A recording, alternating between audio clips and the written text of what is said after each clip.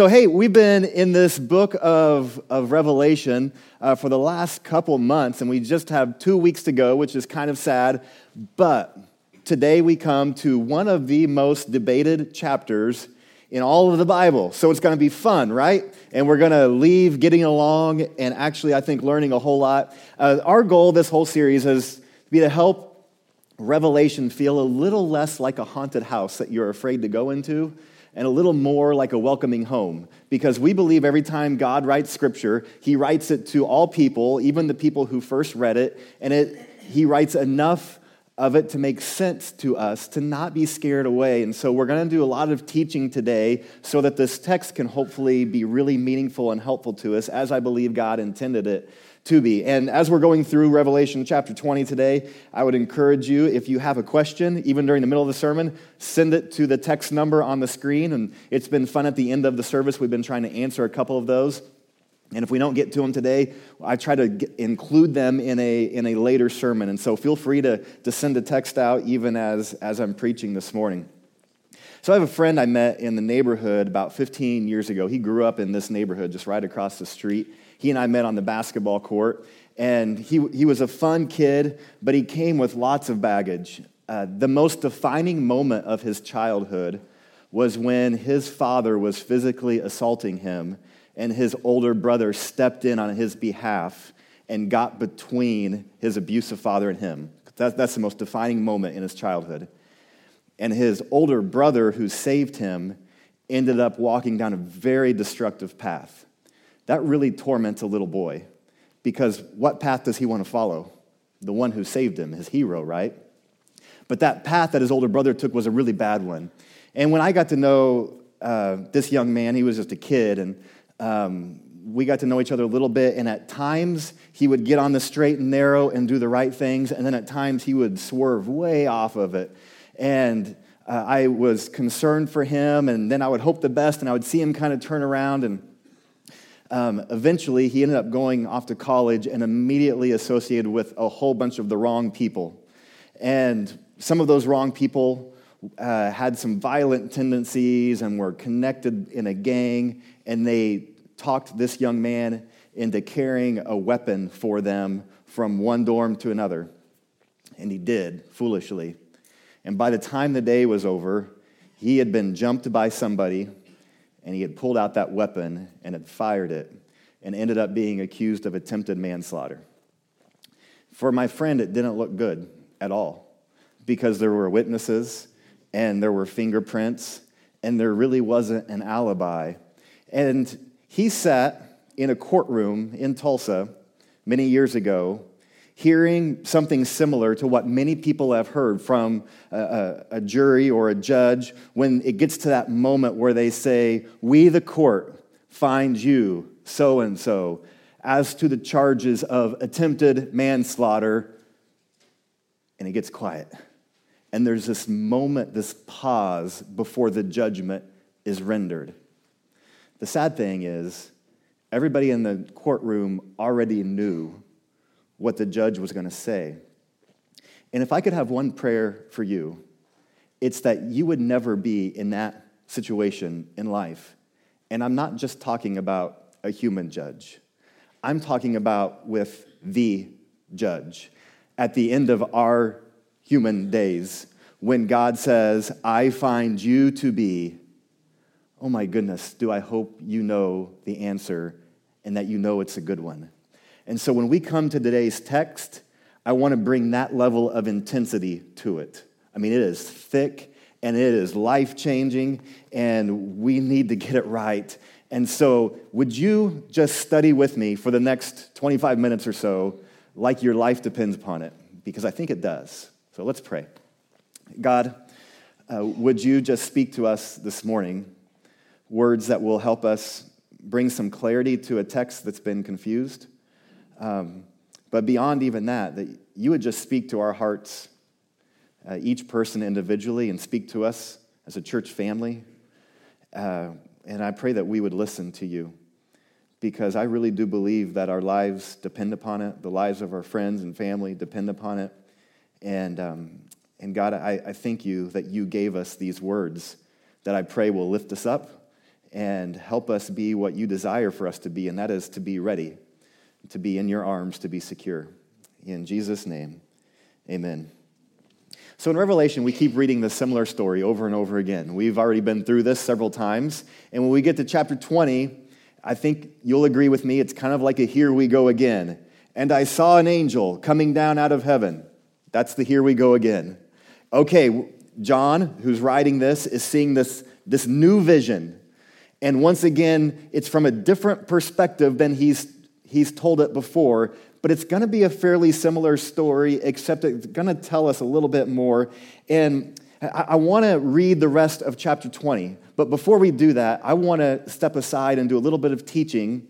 And then I think when we read the rest of chapter 20, it's going to make a little bit more sense, hopefully, to you, because otherwise it feels a little more confusing. And so here's a couple things. First of all, when the Bible says the phrase last days, it's talking about the time between Jesus' first coming and second coming. I know sometimes we always think it means some future time, but that's not how the Bible writes about it. In Hebrews chapter 1, verse 1 and 2, it says, "In the past, God spoke to our forefathers," and this was written 2,000 years ago, "though the prophets at many times and in various ways. But in these last days, he has spoken to us by his Son." So you get that?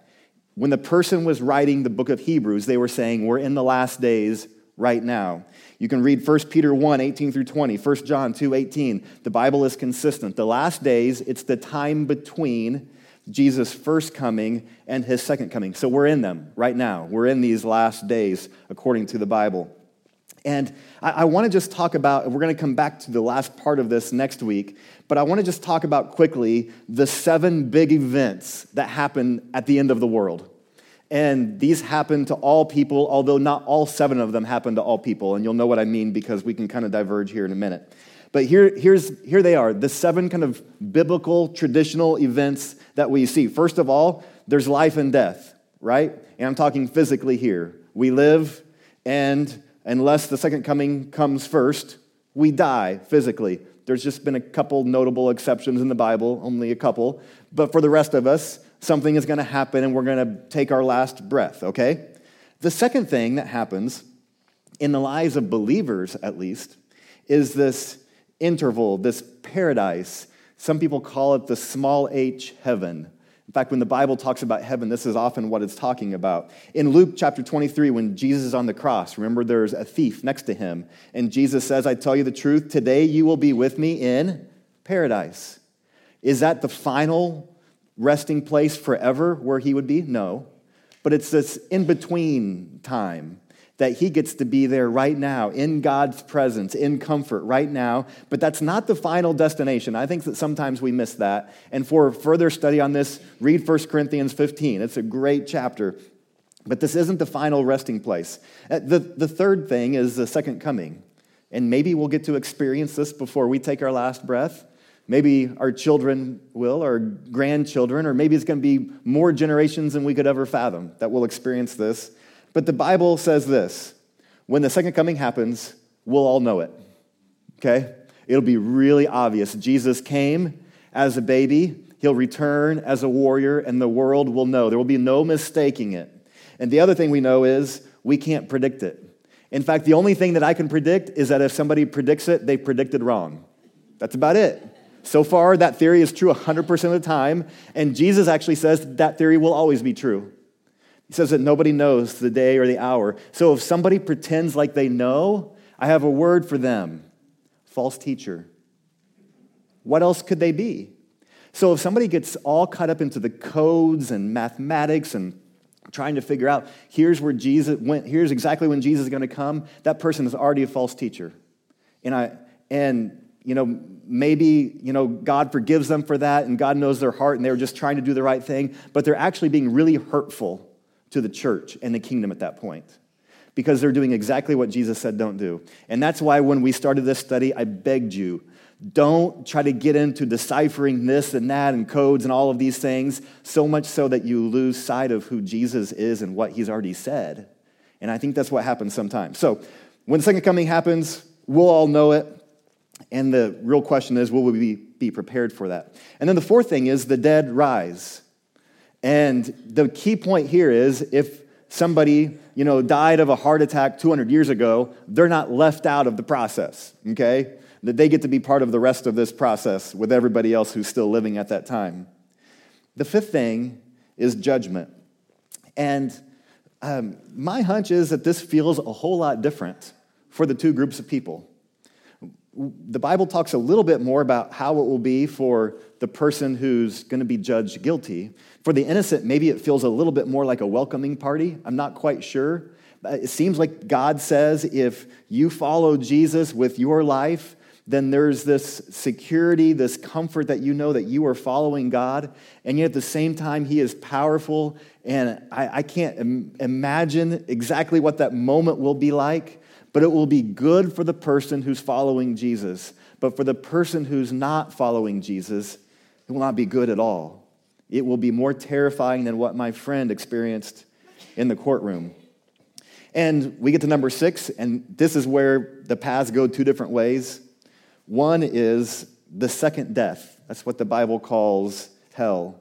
It talks about eternal torment. And we've done a whole sermon on what is hell before, and I'm not going to break into that sermon now. You can find that online if you're interested. There have been different theories about that, and the Scripture says quite a bit about it. But here's what we know, that God judges, and that those who have determined to reject Jesus then are rejected from Jesus eternally. And God's judgment is not just a zapping of evil, it's a call to repentance. And so when we hear and when we read in the Bible that there is this second death, hell, eternal separation from God, that we should always view that as God's calling people to repentance. We read throughout the Bible when God says, warning, warning, warning. He's saying that like a parent would out of love, but also truth. Of come to me, don't blow it. Don't do your own thing and end up in this terrible predicament. And God's punishment does not rule out His kindness. It actually rules in His holiness. And I've noted that recently some theologian types, and I kind of picture them in their nice house and their nice perfect family on the back deck, smoking big cigars, talking Bible, about how surely there's no such place as hell. Because surely God could not do that. And I think sometimes we start out thinking like, well, surely because I'm so smart that God could not do this, and I'm going to impose my moral code upon the God of the universe, as if I can do that. And I think they start outsmarting themselves because you know who doesn't have a problem with hell? The person who suffered at the hands of others. The father whose daughter was tortured and killed in a Nazi prison camp not only doesn't have a problem with hell, but actually thinks hell is right in this world. The people who have suffered great mistreatment in this world are thinking, of course there's a place called hell, because God is just, and this world is really unjust, and I've been the victim of that. And so sometimes I think we try to get a little smarter than maybe we are, especially when things in life are going well. But when you travel around to different places where people are mistreated, they have no issue with this concept of hell. That kind of comes out of comfort, usually. And the Bible certainly doesn't have a problem with this issue, but it's all wrapped up into God is just and good and fair and loving, and that's part of the faith walk, is to trust Him, that He knows your heart and each person's heart, and He knows what's been available to them, and He knows that He's a good judge, and I am so thankful that is not me. I don't want to be God. I don't want to have that job. But we can trust that He does. Mark Moore said, "He is a fool who demands God love rebels more than his own righteousness, and he is a double fool who thinks he can enforce such a demand."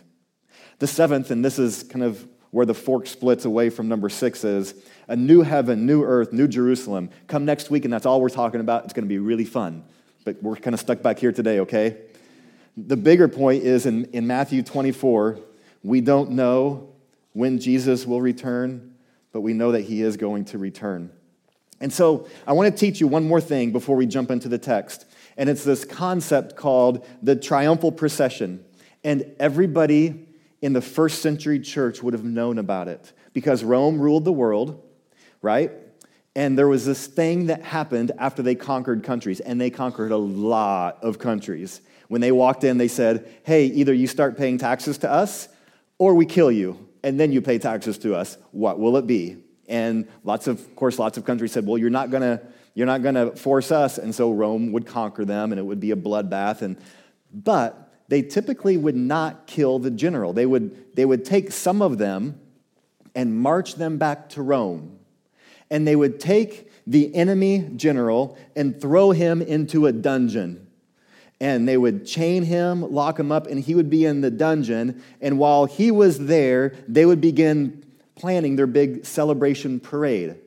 That parade was called the Triumph, or the Triumphal Procession.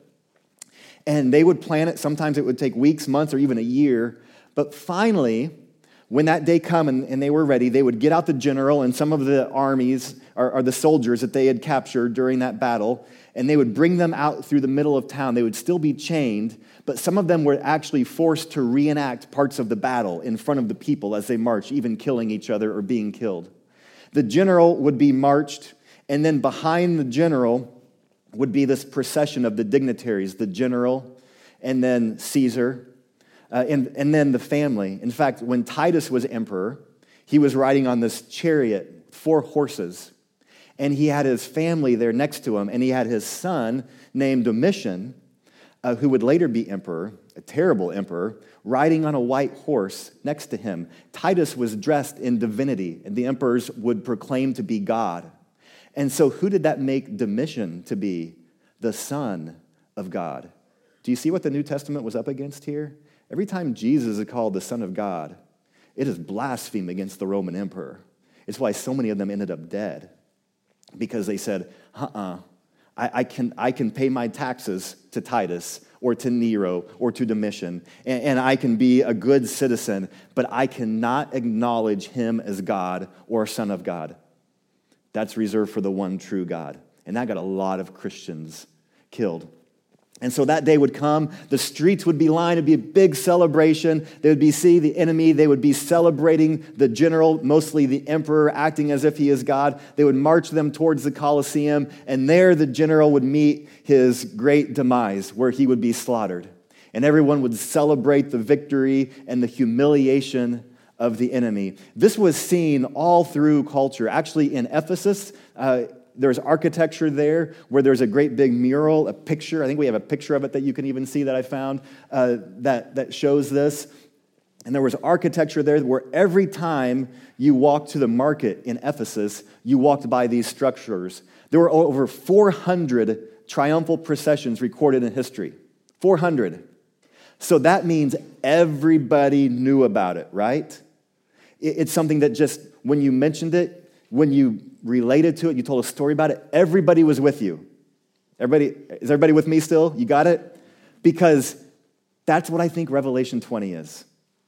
When we read Revelation 20, put it in the lens of the first century church. They all knew about triumphal processions. And here we have a story of the real king who's coming to take the enemy to his ultimate demise. With that said, now we can jump into Revelation 20, and let's see if this makes a little bit more sense than maybe what it did at first to you. And I saw an angel coming down out of heaven, having the key to the abyss, and holding in his hand a great chain. He seized the dragon. Remember we talked about last week. This is Satan. That ancient serpent who is the devil or Satan, and bound him for 1,000 years. He threw him into the abyss and locked and sealed it over him to keep him from deceiving the nations anymore until the 1,000 years were ended. After that, he must be set free for a short time. It seems like here again, John is repeating a similar event, that there is this dragon who somehow is going to lose. Now, was Satan given lots of wiggle room in the Old Testament? Think with me here. Do you remember the book of Job? Satan waltzes into God's presence and says, hey, God, I want to talk to you about your guy Job. Do you remember that story? It blows our mind. We don't get it. We're like, really? God just let Satan in? He did. It's there. It's in the Bible. But something changes. In Luke chapter 10, the disciples have just gone out from Jesus, and they've been doing this ministry, even casting out demons. So like spiritual warfare is happening. And they come back excited, and they tell Jesus about it. And Jesus says this, I saw Satan fall like lightning from heaven. You've been given power. The prophets long to see what you are seeing. He saw something falling out of heaven. What? What's happened? Does it seem like maybe Satan doesn't have the pull with God that he used to? It does to me. It seems like something cosmically shifted with Jesus' first coming, with his ministry on earth. And when we read that word even here, the word is manacles, like chains. It says the dragon is put in chains. That's the same word when Peter was put in prison. He's chained up in prison. That's the word that people would have been thinking of, someone chained, just like an enemy general would have been chained and thrown into a dungeon. And so then we come to this question of binding. What does it mean for Satan to be bound? I mean, some of us have prayed that prayer. We've heard that. What does that mean? Well, binding doesn't mean eradication. When Peter or Paul, think especially of Paul, when he was thrown into prison, and he spent a lot of time in prison, maybe even bound, thrown into prison, did his ministry cease?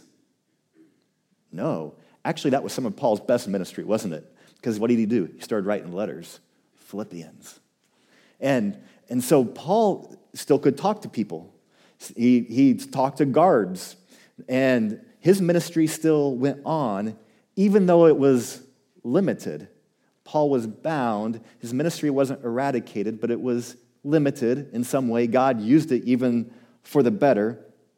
And so when we think about Satan being bound, picture an army evil general who gets bound and thrown into the dungeon. Now, can he still maybe do some stuff? Yeah, he probably still has connections to the outside world. He probably still has some people who are loyal to him. We might call them demons. And so let me ask you this. In this world, do you still see bad stuff happening? Do you see the work of the dragon? Yeah. Do you feel it in your own life? Yeah. Do you see it around you? Yeah, we still know that the work of the dragon is going on. But does God promise us that that work of the dragon is restricted in your life if you're a follower of Jesus? Absolutely. Have you not even experienced that in your own life? Absolutely. Have you once struggled in an area of life where you once just lost and then you saw God's power free you from something? Yeah, you've experienced that. And so 1 John 3:8 says, the reason the Son of God appeared was to destroy the devil's work. So I believe the 1,000 years the Bible is talking about is, again, like the rest of Revelation. It's apocalyptic literature. It's figurative. I believe it's the last days. It's the time between Jesus' first coming and second coming. Because I can't say that right now, yeah, everything is so great. We're in this 1,000 years of bliss right now. It is wonderful. Is anybody saying that? No. Not unless they're in a bubble big time, right? But can I also say, yeah, right now, things are the worst so far that they've ever been in the history of the planet, and they're only, well, I better not say that to somebody from Honolulu or Nagasaki 60 years ago. And I better not say that to somebody from Cambodia in the mid-70s. I mean, we just go on and on, right? Maybe for some people it's worse, and for some people it's a little better, but don't we see that just globally, things have been bad, but not all bad, and we see this, and I believe that's the time period we find ourselves. And so, what does it mean for Satan to be bound? Again, I think about being at a parade in Tulsa several years ago with my kids. And some guy thought it was a great idea to bring his pit bull with him to the parade because, you know, kids and stuff friendly. And so I remember I had my kids with me, and the dog was on like one of those big chains, which made me nervous to begin with. I was like, he needs a chain that big for that dog? But the dog wasn't a nice dog. The dog lunged at my kids. Went like that. And I remember the chain got tight and he pulled it back. And so the dog didn't get us because of the chain. Now, does that dog still have is it still dangerous? Absolutely. If we were 3 feet closer, we're in trouble. But can that dog just do whatever it wants? Not as long as it's on the chain. And I've begun to view the dragon, Satan, that way a little bit. Is Satan still dangerous? Absolutely. Absolutely. And you feel this in your own lives. But should we be scared that Satan can do whatever he wants in your life? I don't think so. Because Jesus has come to do something totally different. Have you not experienced peace overcome anxiety and intimacy over loneliness, forgiveness over sin, the gift of the Holy Spirit? Do we not see the gospel explode through lands ravaged by persecution? Yeah, we do. And so we know that Jesus has won and limited the devil's work. But the devil's work isn't quite eradicated yet. So we get to verse 4. I saw thrones on which were seated those who had been given authority to judge. And I saw the souls of those who had been beheaded because of their testimony about Jesus and because of the word of God. They had not worshipped the beast or its image and had not received its mark on their foreheads or their hands. They came to life and resigned with Christ for 1,000 years. The rest of the dead did not come to life until the 1,000 years were ended. This is the first resurrection. Blessed and holy are those who share in the first resurrection. The second death has no power over them, but they will be priests of God and of Christ and will reign with him for 1,000 years. In verse 4, there's a key here to this text. We've gone back to heaven here. This is a view from heaven because every time in Revelation, and there's 47 of them, that the word throne is used, if it's talking about God or his people, it's always a view from heaven. There's only 3 times in Revelation that the word throne is used to be on earth, and it's always of the dragon, Satan, and his people. So if we're to view this correctly, this 1,000 years, it's a view from heaven that I don't think is meant to be taken literally down on earth. And I could be wrong, but there's only a 1 in 47 chance I am on that one, okay? If you do the word study.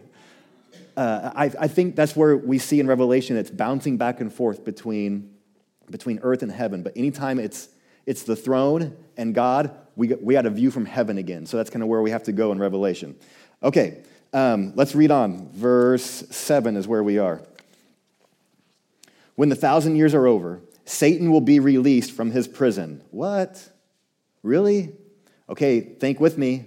What would they do to the emperor, to the general, to the enemy general when they were ready for the parade? Would they let him out of the prison? Yeah. So think with me there. Satan will be released from his prison and will go out to deceive the nations in the 4 corners of the earth, Gog and Magog, and gather them for battle. In numbers, they are like the sand on the seashore. They marched across the breadth of the earth and surrounded the camp of God's people, the city he loves. So Satan still thinks he's going to win. He's confused about what is even happening here. He thinks he's still got a fighting chance. And when this sets up, we're like, oh man, there's going to be a great battle. This is going to be a barn burner. This is going to be a close one. Look what happens next. They marched across the breadth of the earth, but fire came down from heaven and devoured them. Battle over. That's it? There's not like 18 chapters about the battle? Nope, fire came down, they're gone. That's it. What does that mean? There was no battle. There was no threat. It was just Satan being paraded, making him think he had a chance to win. But no, verse 10, and the devil who deceived them was thrown into the lake of burning sulfur, where the beast and the false prophet had been thrown. They will be tormented day and night forever and ever. Wow. So Satan, you'll notice in verse 1 and 2, is bound and in prison. Here, he's let out of prison. Do the chains ever come off? Not that I read. I think the chains are still on. And my best hunch is that the first century church, when they read this, they were thinking, oh, the triumphal procession is what's happening here. That God's people have nothing to worry about at this last battle. All that happens is that Satan gets brought out, marched to his ultimate humiliation and demise. Isn't that good news? I think that's how the first church would have read it. And I would argue that's probably how we should read it too. Verse 11, then I saw a great white throne and him who was seated on it. The earth and the heavens fled from his presence, and there was no place for them. And I saw the dead, great and small, standing before the throne, and books were opened. Another book was opened, which is the book of life. The dead were judged according to what they had done and recorded in the books. The sea gave up the dead that were in it, and death and Hades gave up the dead that were in them, and each person was judged according to what they had done. Then death and Hades were thrown into the lake of fire. The lake of fire is the second death. Anyone whose name was not found written in the book of life was thrown into the lake of fire. So judgment is not a threat to those who are in Christ, but those who are not aligned with Christ will be paraded to their ultimate destruction. I think that's what Revelation 20 is telling us. And we have to ask ourselves, what does God most want from us in this text? Because we're going back and we're kind of studying Roman history and we're trying to figure out how would the first church have read it in that generation, and that helps us to understand it. But what does God really want from us, even if we can't quite piece it all together historically? I think it's this, that God never wants you to stand before him, the judge, and to not be ready. I think it's that simple. That God says, as we've seen these two great themes of Revelation, number one, I win, and it's not even close. Jesus wins, and it's utter annihilation. And number two, that all people should be ready. And sometimes being ready looks a lot just like hanging on. And some of you are feeling like you're barely hanging on to your faith. And I want to tell you something. We need you to hang on. The church needs you to not give up and to not throw in the towel. And if you are really suffering in life and you're thinking like, maybe I can't follow Jesus another day, I want to tell you the church is looking towards you and we need you to hang on another day. Because your faith will help us have faith. And your faith will help those who don't know Jesus have faith. I mean, what's faith if we can have it when everything is easy? Faith comes when it's difficult. And I want to beg you on behalf of the church, don't throw in the towel today. Hang on in the midst of suffering, because one day you're going to be ready because you held on. And one day Jesus is going to win and set all things right, and we get to celebrate that next week. I want to close with a verse in Colossians. And after talking about what we did, I think it'll make these verses just really jump out at you. Colossians chapter 3, verse 14 through 15. Having canceled the charge of our legal indebtedness, which stood against us and condemned us, Jesus has taken it away, nailing it to the cross. And having disarmed the powers and authorities, listen to this, he made a public spectacle of them, triumphing over them by the cross. We have that same language all the way in Colossians 3, that Jesus has won by his work on the cross. And one day, we'll have the opportunity to either be welcomed into eternal life or to have to stand before a judge like my friend did when he knew what was going to be said. He knew the words were going to be guilty. And I never want you to be in that place where you know what the words will be and you know they're going to be guilty. And that means that this moment matters, that your life matters right now. Your choices matter right now. The way that you spend your time with your friends and your family, at your work and your school, it matters. So this morning, you have a communication card in your bulletin or in the seat back in front of you. And if you believe that God is prompting you to get ready, then we want to give you that opportunity just by checking that in that box that you want to talk with a staff member or say yes to Jesus in your life. We would love to study with you and pray with you and talk with you about what it means to be baptized and to follow Jesus. In fact, even this morning, if someone would be so bold as to say during this next song, you're just going to walk right down here, well, some people at the front that would be glad to pray for you and talk with you. And maybe even today is the day that you want to be baptized and follow Jesus so that you know you're ready. Then we welcome that as well. If you would you stand up and let me pray for us? God, we thank you that you love us so much. And we thank you for Revelation 20 that tells us in a whole different way The same story you keep saying through Scripture, that you love us, you care for us, you provided a way for us to know you, and that ultimately you are going to win, and what you are crying out for us to do is to be ready. So we pray that every person here would be. In Jesus' name, amen.